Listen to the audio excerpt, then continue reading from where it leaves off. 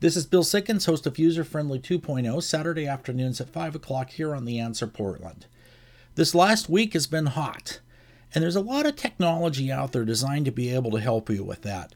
When we think of air conditioning systems, you might think of the wall units or the ones that are built in that a lot of us have in our houses.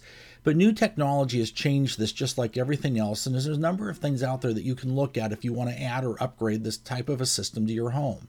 Sustainable units working in the air conditioning area are something that's out there right now that can use different types of power and different types of heat, low energy, and everything else. One of the other systems that is used in a lot of different places, especially if you're doing a retrofit, are those that are called ductless AC, or where you can have units in each room and be able to turn each room on and off independently and not have to do as much to install the whole system.